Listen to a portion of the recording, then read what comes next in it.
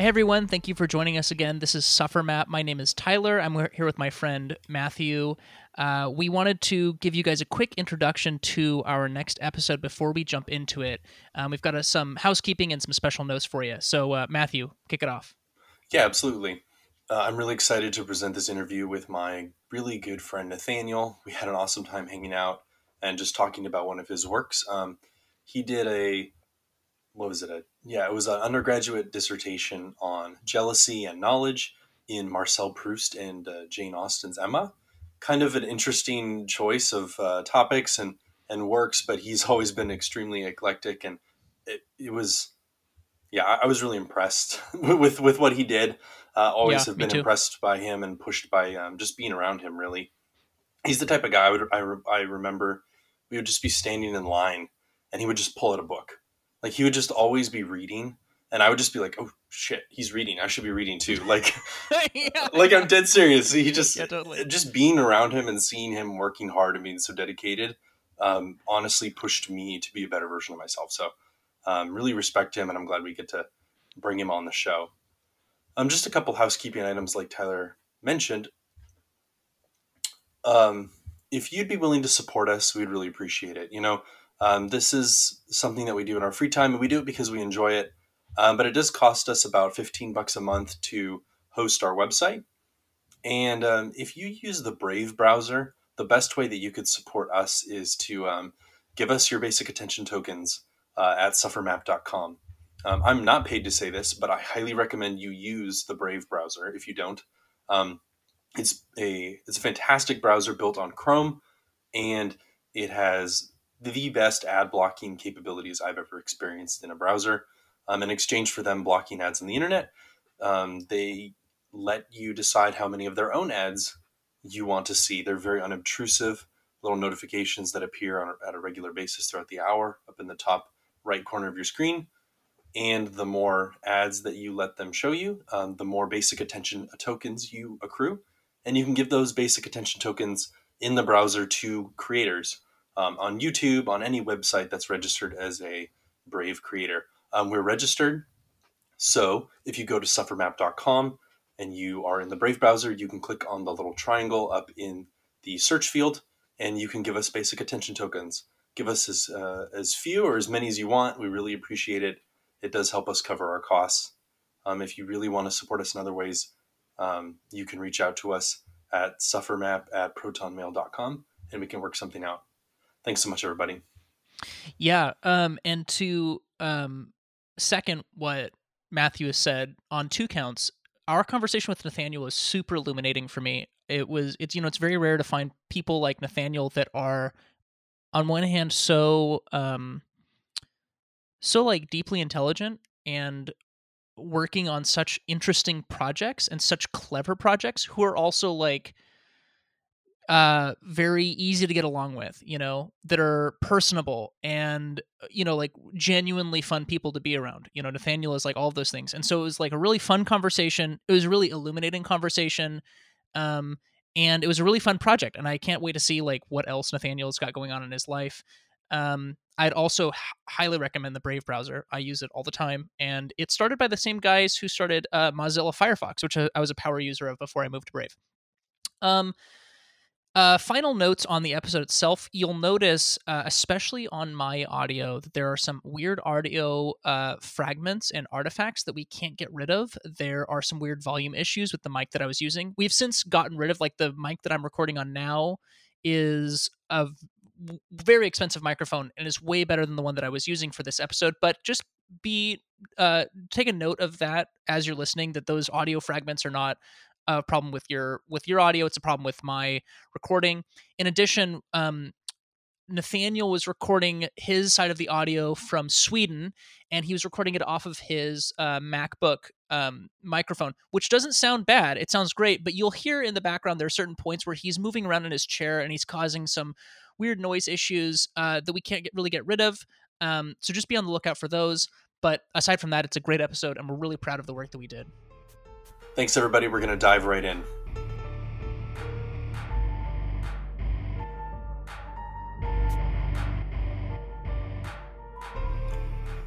Anyways, this is SufferMap. Thanks for being here, guys. I'm Matthew.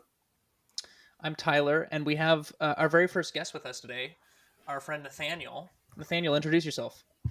Yeah, so I am Nathaniel, and I currently live in Sweden. I'm from the US. I'm studying ancient and medieval philosophy and classical philology here at the moment in a master's program. What are we going to do for introductions here? What kind of ingredients go into the recipe? Well, I mean, I could start with Nathaniel was my roommate back in college for junior year. We shared a floor sophomore year, and then after college, we moved out and lived in Chicago together. So he and I have a history Yeah, going way back. Um, yeah. I think Until you and a Tyler fire just destroyed a fire destroyed our happy little home Oh, together Yep. almost two that was years the ago now. fire. Dang. Yeah, Can you it's believe next that? week, 2 years ago. Yeah, that Man, was the that's first week crazy. of March because it was a week after my then girlfriend, now wife, left. Yeah, I think we Damn. and all she secretly suspect she had a hand in it, but yeah, Well, she you kindled the can't prove flame, anything. so to speak. the symbolic flames that manifested in Yeah. reality. I Uh, love it. Do not awaken love until it's time, Matthew. oh, it was time. It was time. I So love yeah, it. and I think that Tyler and Nathaniel missed each other barely because Nathaniel was in Oxford the fall of senior year of my senior year of his senior year, when Right. Tyler came and visited Wheaton. So I think you guys missed each other, didn't see each Yeah, I other. haven't met Tyler before. Yes, this is our Yeah. first time interacting. Yeah, Well, it's a pleasure, my guy. I'm loving it so yeah, far. We'll see how it yeah, goes, yeah. Hopefully, we can keep it on track here. Yeah, no promises, but we can try. We could try. Where are you studying your master's degree in Gothenburg right now? So it's at the University of Gothenburg. Lit. I love that. Yeah. Very dope. Tell us about. I know you were looking at programs in France for a while. What ended up being the logic of going to Gothenburg instead? Yeah, there are a few main reasons. So I was looking at University of Paris because they have strong programs in the history and philosophy of science, which is sort of one of my main interests. So that was like my main other choice. And I knew the head of the department there through a connection to the magazine. So I guess Oh, another right. background information is I currently employed for the Point magazine, and we're sort of it's a magazine of the examined life is our sort of mission statement. It's sort of bringing like humanities into conversation with public life and all that. So I'm employed by Wow. them. And one of our regular writers, who's now starting a podcast for us, is the head of a department in Paris. So I got in touch with him after like he wrote for us saying, I made sure to email him from the work email saying, "Hey, I'm interested in applying." So then we got on Skype and all that. But anyway, I ended up in Sweden because the main reason is money. Sweden offered me like a full scholarship thing, which for philosophy is hard to come by. So I thought I would take that up. And then contingent of getting the money is like you have to accept this in 10 days and bind yourself to the program. Um, so yeah, so I accepted that. And then another thing with the Paris thing too is like it was more general history and philosophy of science, whereas here the department specifically geared toward medieval logic and metacognition, which is sort of the niche thing I was trying to find, which like no other institution Wow. really studies or like, has a faculty so rooted in it. So they're doing a lot of work in publishing like critical editions surrounding commentaries on Aristotle, dealing specifically with like this theme of cognition and logic and sort of those themes in the commentary tradition on Aristotle, whether it's the Arabic tradition, Latin tradition. Yeah. So what So that's sort projects are you of. working on right now? So right now, we're currently they're doing this or they're training us in translation work. So currently translating some Marsilius of Padua. I don't know if you're familiar with Yep. him. Mm-hmm. Very nice. Yeah. So yeah, writing out some translations of him, and then in the fall we would be starting our master's thesis. So, which incidentally may or may not be related to the topic of the undergraduate thesis. So have to figure Interesting. that out.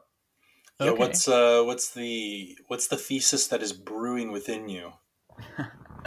It's interesting you use that language. It would be Plato is who I'd probably focus on. Surprise, surprise. Yeah, I'm considering either that or Scotus, who's like my other main interest. So I'd be looking at the sort of the concept of desire within Plato's work as it relates to like his metaphysics of the dyad.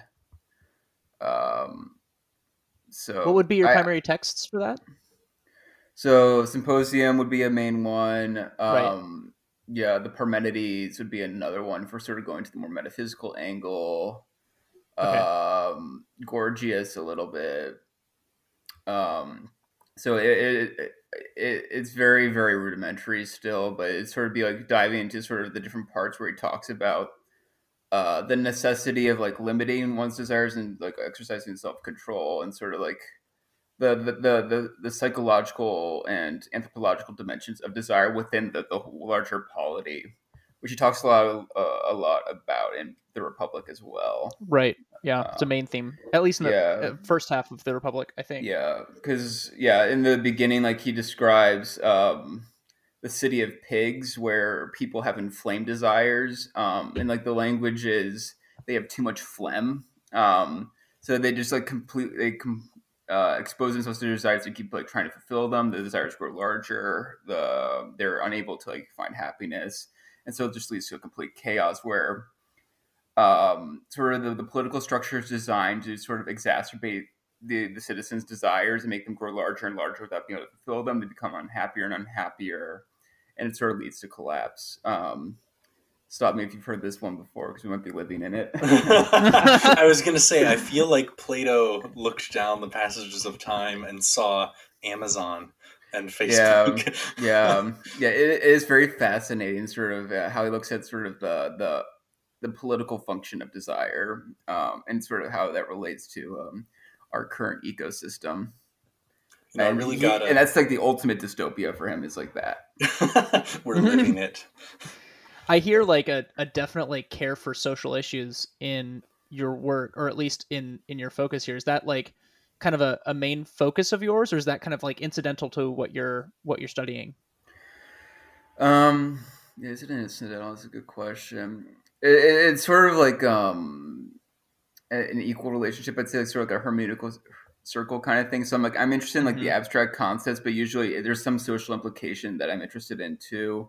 But then I'm also interested in like how social facts build into sort of these more abstract considerations. Because I keep like I've been exposed to Foucault and Deleuze, so they say, okay, a lot of abstraction is based on very concrete realities and generated out of empirical things. So I look at things from that angle, but I also understand how the application of abstract things to everyday life in the traditional humanist sense like impacts us too. So it's sort of like a circle.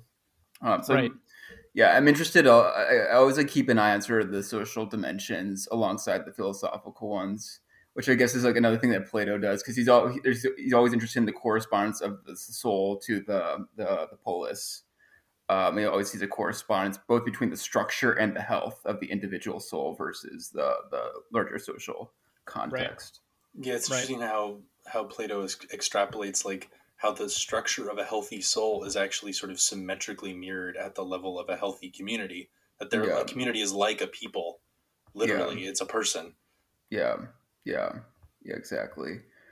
Which I think is like it's very alien to us in some ways because so much of like the typical modern philosophical discourse is based on, well, I don't want to be selfish, so I have to like it's a zero sum game between individual and communal benefit. Like you always like have to sacrifice something for the greater good. So you have like the Ayn Rand sector saying like, okay, let's individual benefit against communal good or whatever, and then like on the other hand, you have people who say we need to sacrifice our own individual desires for the greater good, like utilitarianism and all that. But it's a false dichotomy. There are some cases where you do have to like limit yourself or decrease your own happiness for the greater good. But there's I believe overall a large correspondence between the two. It's not like it's not like we're designed to not work together in some capacity. It's a really good point. I'm gonna have to consult with you about I'm working on a chapter right now in my thesis where I'm trying to look at uh, Plato as kind of a representative of Freud's the pleasure principle of Mm-hmm. like the good is pleasurable and creatures always move towards the good and the bad is pain and creatures move away Mm-hmm. from pain.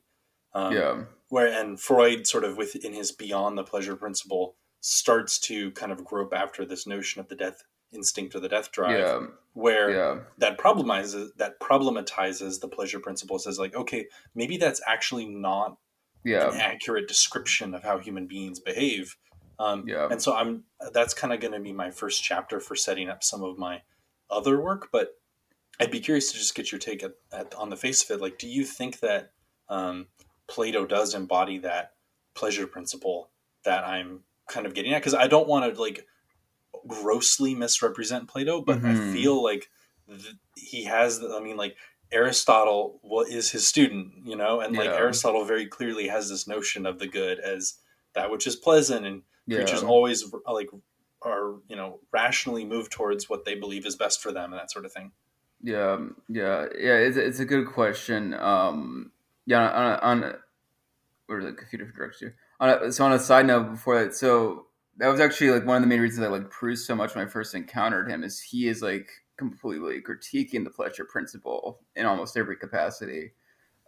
So when I was like reading Proust and sort of getting started on this thesis, Jonathan Lear came to our Yeah. campus, and he was talking about the harmony between Plato and psychoanalysis and Freud, and I was confused by that. So I went up to him afterwards.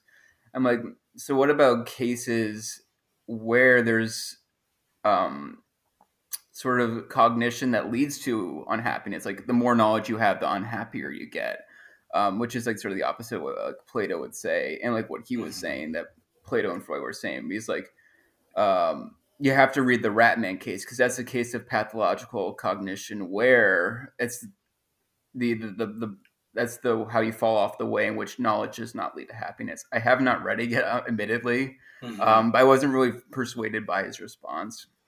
So that's one reason I was so interested in Proust. And yeah, I think with Plato, he does sort of seem to fall into like that simple sort of pleasure principle model. Um, I have to read him more closely, I think, as I research him more to see if I can come up with a creative misreading to rehabilitate him from that sort of Classic Nathaniel. banality. Yeah, I'm a fan of creative misreadings. Keep I'm things always interesting. afraid of doing a reading of Plato because I feel like there's 1,000 Plato scholars looking to pounce on me from Oh like a yeah, million directions with a why I'm misreading him. So it's like a yeah. little intimidating, but I think I'm gonna risk it nonetheless. It's I mean I think it's more fun to make claims with Plato because even when they do pounce on you, like no one agrees on the role of Socrates within the dialogues, the relative equivalence or similarity between Socrates and Plato, what Plato actually thought, and like what dialogue is he supposed to represent. If it's just like he's playing around with ideas or knows as a cohesive systematic philosophy, Mm-hmm. or like no, you're supposed to work through the works and then like you arrive at the end at like aporia or something.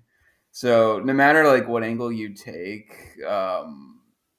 it, you just have scholars trying to fit you within sort of their interpretive paradigm of like, oh, this is what Plato's doing, which like there's no general consensus on, which is sort of one of the Mm-hmm. beauties of him is sort of the ambiguity, and that's something Socrates does well too, is keep up the ambiguity in some sense. I think that going back to Proust, he really encaptures the idea, that psychoanalytic concept of jouissance, of the pleasure in pain, of the pleasure in self renunciation, and the pleasure Mm-hmm. in your own sort of destruction. That is, I Yeah. think, very human. Yeah, yeah, yeah, yeah. And it's funny that it's so under described for so long. I mean, I still have to do like more reading into the various traditions within the West, but it's just like the pleasure principle has sort of held this hegemony among most teachings for so long. Even though like it seems kind of intuitive to me that some people just seek out destruction. I guess like sort of the Augustinian tradition is really good at highlighting that, at least.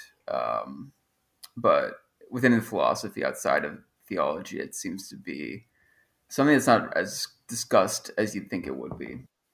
Yeah, I think it's been under theorized in philosophy, and it's kind of only lived in the religious realm.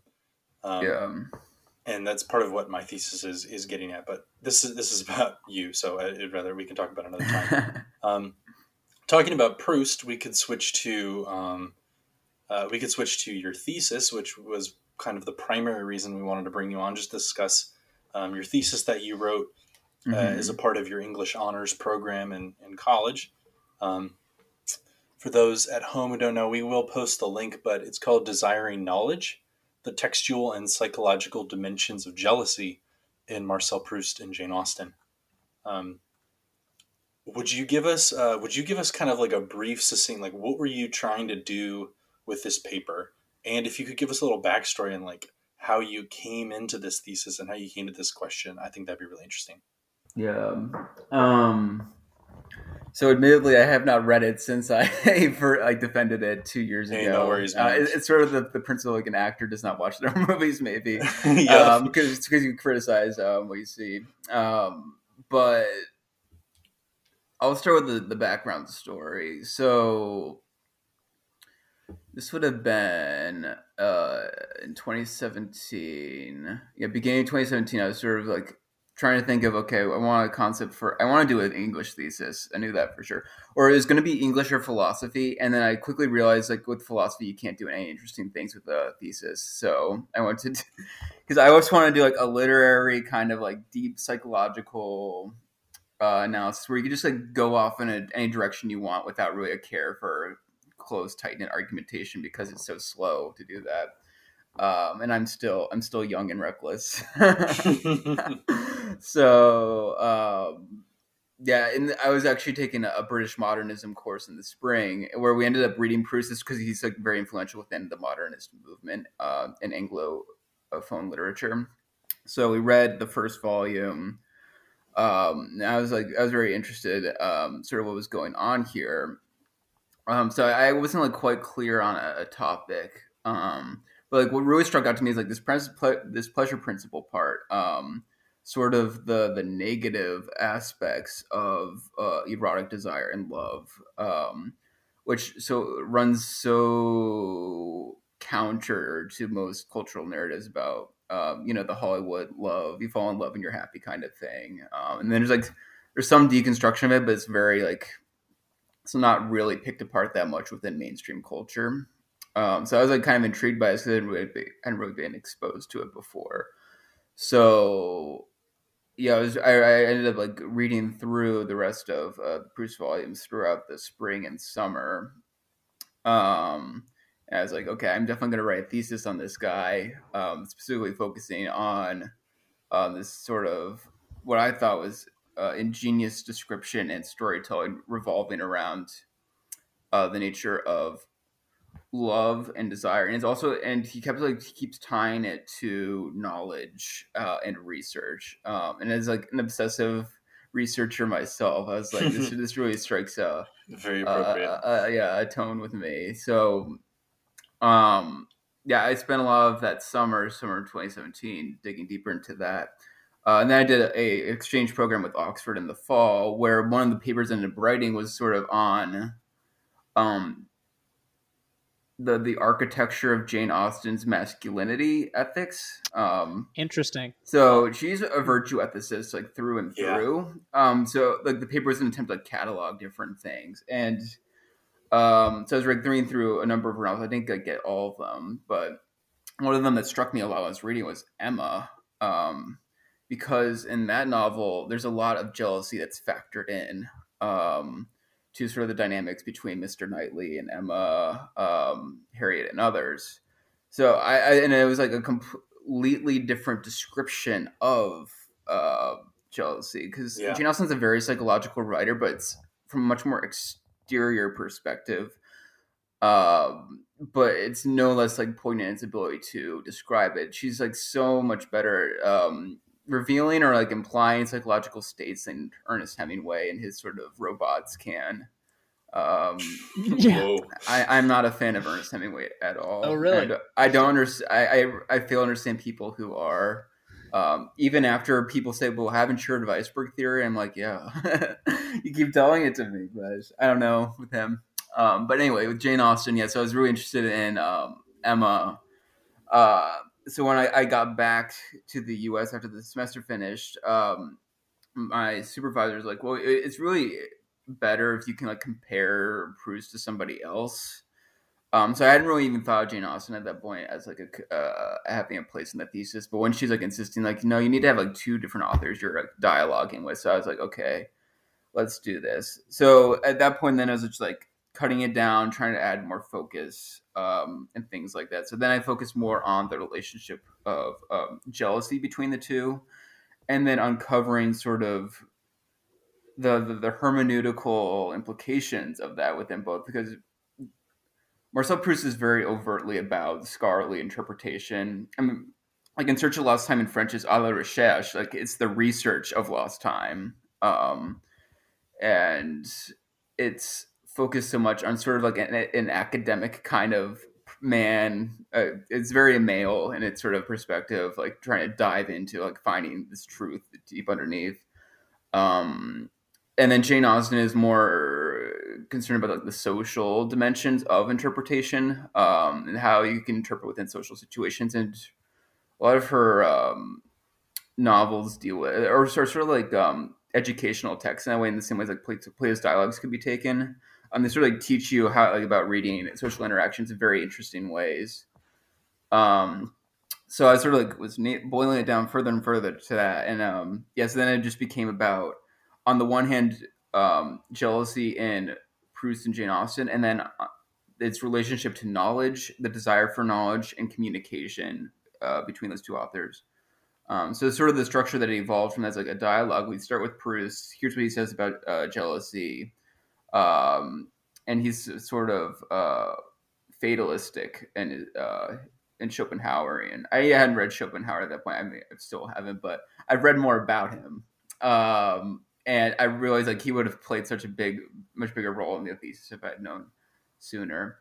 So yeah, talking about the fatalism of jealousy, looking at how Jane Austen treats the topic, how she offers a solution, sort of an ethical solution to jealousy, and then returning to Proust and seeing like, oh, if we take Jane Austen's solution of like communication and trust, what sort of happens there, and seeing like how there is no communication between the actors within the novel, and sort of like seeing the breakdown that occurs there. So that's sort of the basic structure. Yeah, I'll admit, like initially reading the text back in senior year, it took me about a third of the way through before the pieces clicked. And I was like, oh, jealousy is about knowledge, really. And Yeah. the way that Swann fails to be able to arrive at reconciliation is this analogy for the solipsism of knowledge. Mm-hmm. And like the ability of Emma and Mr. Knightley to come to some understanding is kind of this analogy for the productivity of dialogue and hermeneutics, and the necessity of a dialogue partner. When that hit me, I was like, "Oh my gosh, I see what he's doing." It's like a proxy war between two different epistemologies. Yeah, exactly. Would it be helpful to provide some sort of plot background to either novel or maybe Proust, because that's sort of a complicated thing, or should we just like pretend that the audience knows what we're talking about here? I would say maybe instead of giving just like a background, because I don't think, when I was reading, I don't think that actually like a background or a general plot was necessary, because you don't really get into it in the paper either. But I would love to hear kind of like a synopsis of what exactly you end up doing between the two in the dialogue between Proust and Austen. Yeah. So to go into greater detail there, you have to forgive me if I'm like misremembering certain details of the thesis.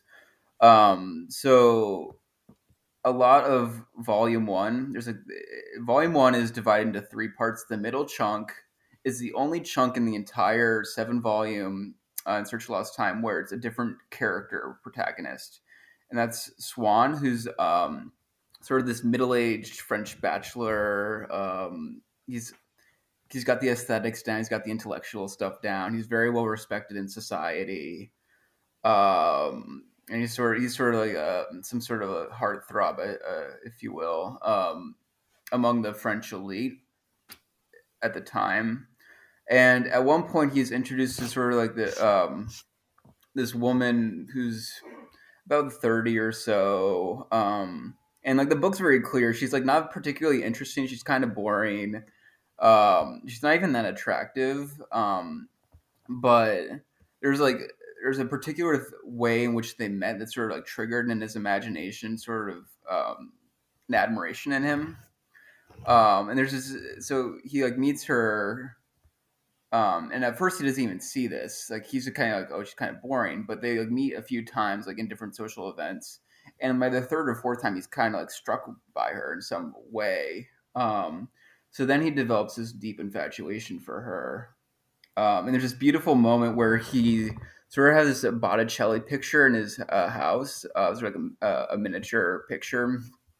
And she kind of vaguely resembles the woman in the picture. So he just spends his day looking at the Botticelli picture and trying to transpose her features.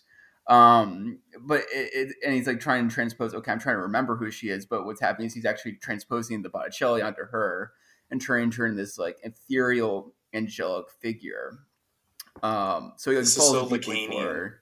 It like, really like is. with how fantasy sort of fills in the lack in the other, and how like fantasy allows you to kind of stage this relationship to the other that doesn't have the normal lack of a typical relationship.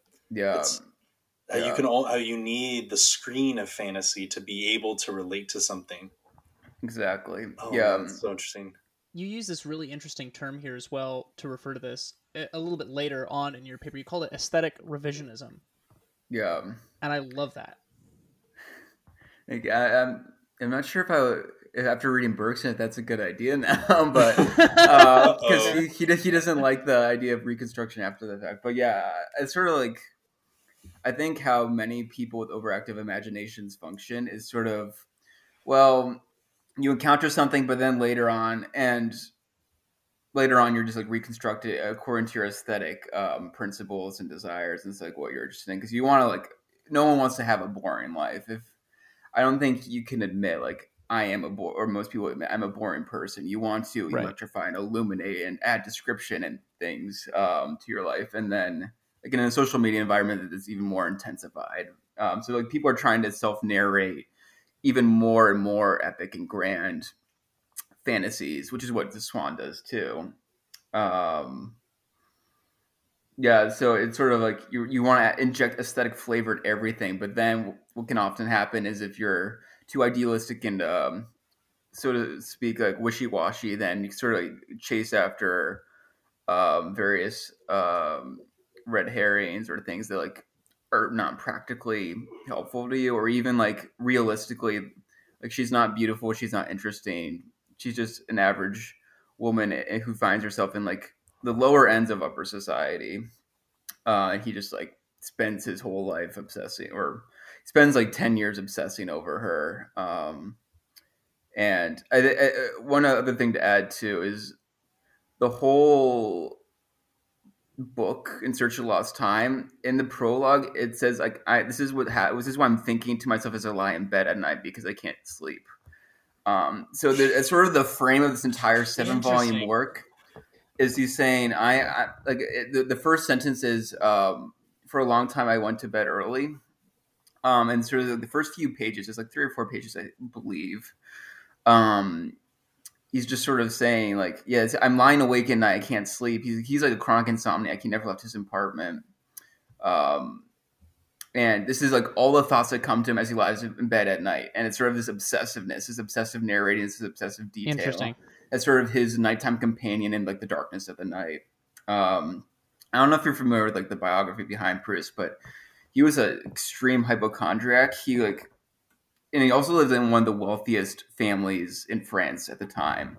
So it's like, imagine like this billionaire hypochondriac guy who really just wants to be an author. He spends his whole life just wanting to be an author. So near the end of his life, when he's around in his 30s or 40s, I believe, he just like completely cuts himself off from all society to like write the novel. He adds, and this is in like 1900, 1910, he soundproofs his apartment by adding like tons of materials to cushion the sound, because he's like, the traffic from the street outside just like distracting me from my novel. He gets like extreme personality traits. It's very tortured genius kind of affectation. That's he's a always vibe. Yeah. And then one other interesting tidbit I'll throw in here too is that so it's just generally agreed on that Marcel Proust was gay, which is interesting because all the characters in the book are hetero, or the main love interests in volumes 1, 5, and 6 are heterosexual. 4 deals a lot with homosexual love and sort of the distinctions between the two. But he fell in love with his chauffeur when he was in his 40s or so, and so it's just to illustrate sort of the like. It's like a good like microcosm of Proust. He falls in love with his chauffeur, and his chauffeur is like one day, and he's kind of like playing it up, even though he's married to a woman. He's just kind of playing it up to like get attention, and he's like, I'm kind of interested in airplanes. So Marcel Proust buys the chauffeur an airplane. This is in 1910 or so, like when they were just starting. Right. So he had his before World War I, he had an airplane. And what ended up happening is the chauffeur is like flying off the French coast with and he crashes and dies. Oh no! Yeah, so this destroys Marcel Proust because he was deeply infatuated with this man, and then he bought him in this airplane that he ends up killing himself with by accident. It's just like this insane anecdote, which I think like says so much. Yeah, Jesus. That's so funny. Oh my god. Little Prousty boy. Poor Yeah. Proust, I mean, he's one of the OG sad boys for sure. Yeah. Oh yeah. Yeah. Yeah, he's really up there in terms of the sad boys. Yeah.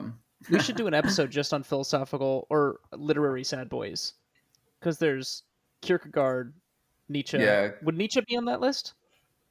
He's pretty sad. Yeah, he is a sad boy. He got cucked pretty hard. Yeah. But... Oh, absolutely. Kierkegaard cucked himself, actually. I know. Isn't that the craziest thing? He has no excuse. Like, he has no one to blame. Man, I love Kierkegaard. Except God, I suppose. I don't know. Except God made me do it. Why did God make me so smart? What a horrible problem. Those photos of him too, or they're not photos, but like those drawings of him. Oh, my God, he looks insufferable. Just absolutely up his own butt, dude. One thing we read in our program recently was sort of his quote unquote an autobiography of Abelard. I did not know this existed. It's called insufferable ass. It's called Historia Calamitatum, a history of calamities. And it's just him saying, he goes through the whole book saying how smart he is and how misunderstood he is. But actually kind of sucks like reading like all the things that happened to him. And he did like revolutionize just about every discipline in existence, like logic, music, university system. But he got like castrated. Ooh. Yeah, it was this really funny story as he relates it in the book. So the uncle of the girl, he like promises to marry her, and then someone else kind of like who doesn't like Abelard says like he's probably not going to do it. So the uncle gets pretty mad. He sends some thugs to where Abelard is sleeping at night, and they chain him down, snip him off, and then like run off in the night, and he says this in kind of like a roundabout way because like how do you describe this and still be polite about it? But then he says like the next morning everyone gathered outside his house in the village and they started crying with him. They were weeping for his pain. And just like that would be such a weird experience. You have your testicles chopped off, and everyone's there, like, sorry, bro. But he ends up like he's not only excommunicated, he's like stuck wandering around, and then he's still like teaching in the wilderness to people. And then the Pope says, "You're not even allowed to teach." All his books were like kind of like burned in like circulation or whatever. And so he just sort of died, just like after that. So I think like he's one of the OG sad boys in what was like 1100 of the 12th century, I think. Add him to the list. Let's go. Yeah, he's up there for sure. Yeah, but he's terrible because he's not a Thomist. He was a nominalist. He was a nominalist, bro. So basically, what you're telling me is he wasn't a Christian. Pretty much, he invented capitalism and postmodernism. Right. That's the reason why we are bowling alone today, because of Abelard. Because Abelard was bowling alone, if you know what I mean. Yeah. Have you guys seen that Thomist meme? Oh man, I need it. I put it on the Discord. We're like, it's like a timeline of philosophy, of the history of Western philosophy, but from the Thomistic standpoint. And there's like one part where like it says like who's that? SCOTUS ruins everything for no reason is like one part in it. It's just got like all these like weird like roasts that only a Thomist would take seriously, you know? Yeah, exactly. Like, and then on the other hand, there's Zizek's reading of the history of philosophy, which is philosophy began with Kant and was completed with Hegel. Right. And he's like philosophy only happened for 70 years in Germany. He's like, it started with Kant and it was completed with Hegel.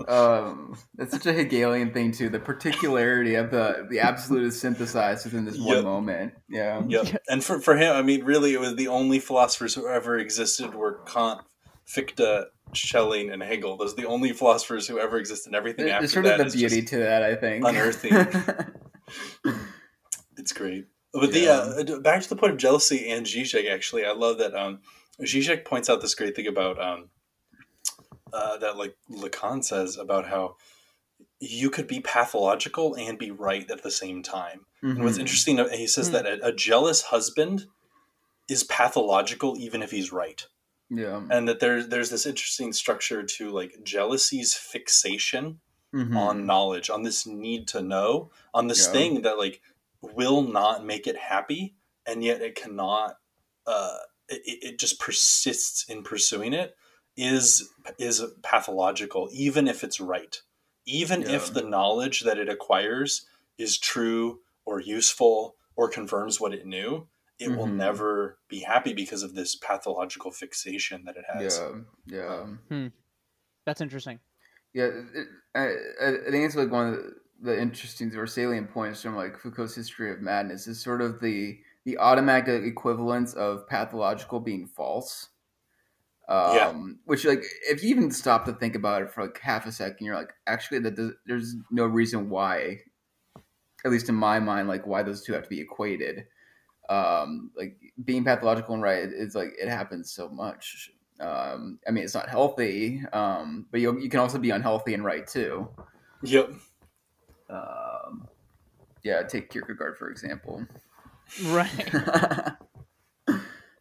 Right. Yeah, Taylor, I know you had a couple questions that you were sharing with me before the podcast. I felt like were really good.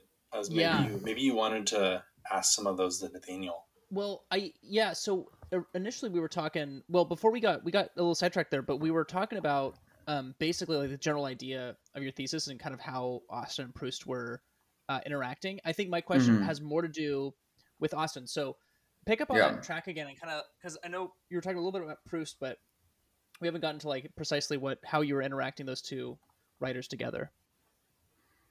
Yeah. So while Proust is so fixated on interiority and sort of obsessiveness within the person, and the entire like text of In Search of Lost Time is just like pages upon pages and pages of endless descriptions, images, metaphors, and rich like analogies, and like the sentences themselves are like endless, like tons of commas and semicolons, which sort of just like matches like the phrase I like to or use in that piece, at least I remember, is frenetic prose. It just like, he's so agitated, and it comes through almost nonstop. Sometimes you just feel stressed reading him, even like when he's like going through like, sort of his exuberant praise of like beautiful places or whatever, vacation places, or like the beach. There's still like just this like this constant agitation and energy to it. It's not stoic at all. Right. And then on the other hand, Austin's presentation is so distinctly different because you only get glimpses into the thoughts of the characters. It's told from sort of this limited omniscience. So it's usually you see a lot of the external actions that are happening with like some of the thoughts, mainly from like Emma and occasionally from other characters too. It's you get some insight into her thoughts and what she's thinking.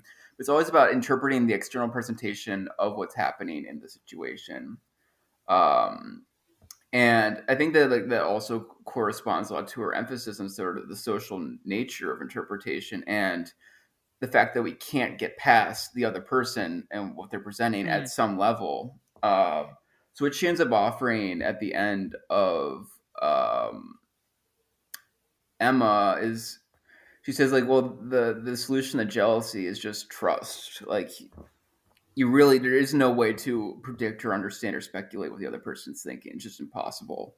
As much as you could try, as much as Proust does try, you can't predict what's going on past that presentation. You can try to read it, sure, and maybe get some guesses, but like it ultimately comes down to having this sort of interpersonal trust. And the only way that any sort of relationship of any kind, whether it's romantic or a friendship or even a community, is just built on the nature of trusting that people mean what they say, and not really going beyond that and trying to like guess intentions or try to deconstruct what they're saying. Well, on the other hand, Proust is really wrapped up in sort of predicting what other people are doing or saying or thinking. He's sort of like jumping back and forth between all of that, but all of it occurs within the context of his subjective imagination. There is no confirmation really of a lot of these things that happen. And what's really funny about the Swann thing is Swann is like so obsessed about this girl Odette having an affair, especially in the first volume, and then it sort of like fades as he like falls out of love with her eventually. But then when he's like in his like a couple decades later, and this is in I believe volume 7, he's talking to some other like associate of Odette's long after they're married and they have a kid. And he's like in his 60s now, and the woman says, "Oh yeah, she was having an affair with you all those years ago when you were really worried about it." Even though the entire novel, it's sort of his suspicions are treated as unjustified. It's sort of like the pathological right thing. He is treated as like fundamentally unjustified in sort of this crazy obsessive behavior. Where he was crazy, but he was right. Yeah, but he was right in the end, which I think is such a funny confirmation that is actually revealed in the plot later through external conversation. It's not through him being able to pick up on clues and do the detective work to put it all together. That never leads anywhere. And right before that passage of the revelation, it mentions like even decades later when he grew bored, sometimes he would try to like, what was the phrase he used? Like, reopen his detective case, like try to like put together the pieces of the affair together again, just not because he was interested in it, but just out of habit, because he was bored. And he wanted to like rekindle sort of that feeling of jealousy after it had died out, because it sort of gave him life and passion, but he no longer had that in his 50s and 60s. So he sort of just like mechanically goes through like the mannerisms of jealousy. So it's then like when mental masturbation, basically. Yeah, he's like he's trying to rekindle this sort of like intense desire. That's just what he wants, is like rekindle that. And then the woman reveals like, oh yeah, she had an affair like all those years ago, like revealing everything he had like been trying to find for decades, and he just doesn't really care because it's never really about finding out. It's just about like he wants to play this role. Okay, and we're gonna end the episode there. Really great conversation. The entirety of the conversation between Matthew and I and Nathaniel was about an hour and a half. So we've decided to split it into 2 episodes, and we're going to end this one here because the conversation begins moving into a different direction from here. We begin talking about consumer mythologies, and in particular, we begin talking about language and the use of language within these 2 texts. So we hope you guys liked what you heard, and we're really excited to meet you again in the following week, where we have part 2 of our conversation with Nathaniel.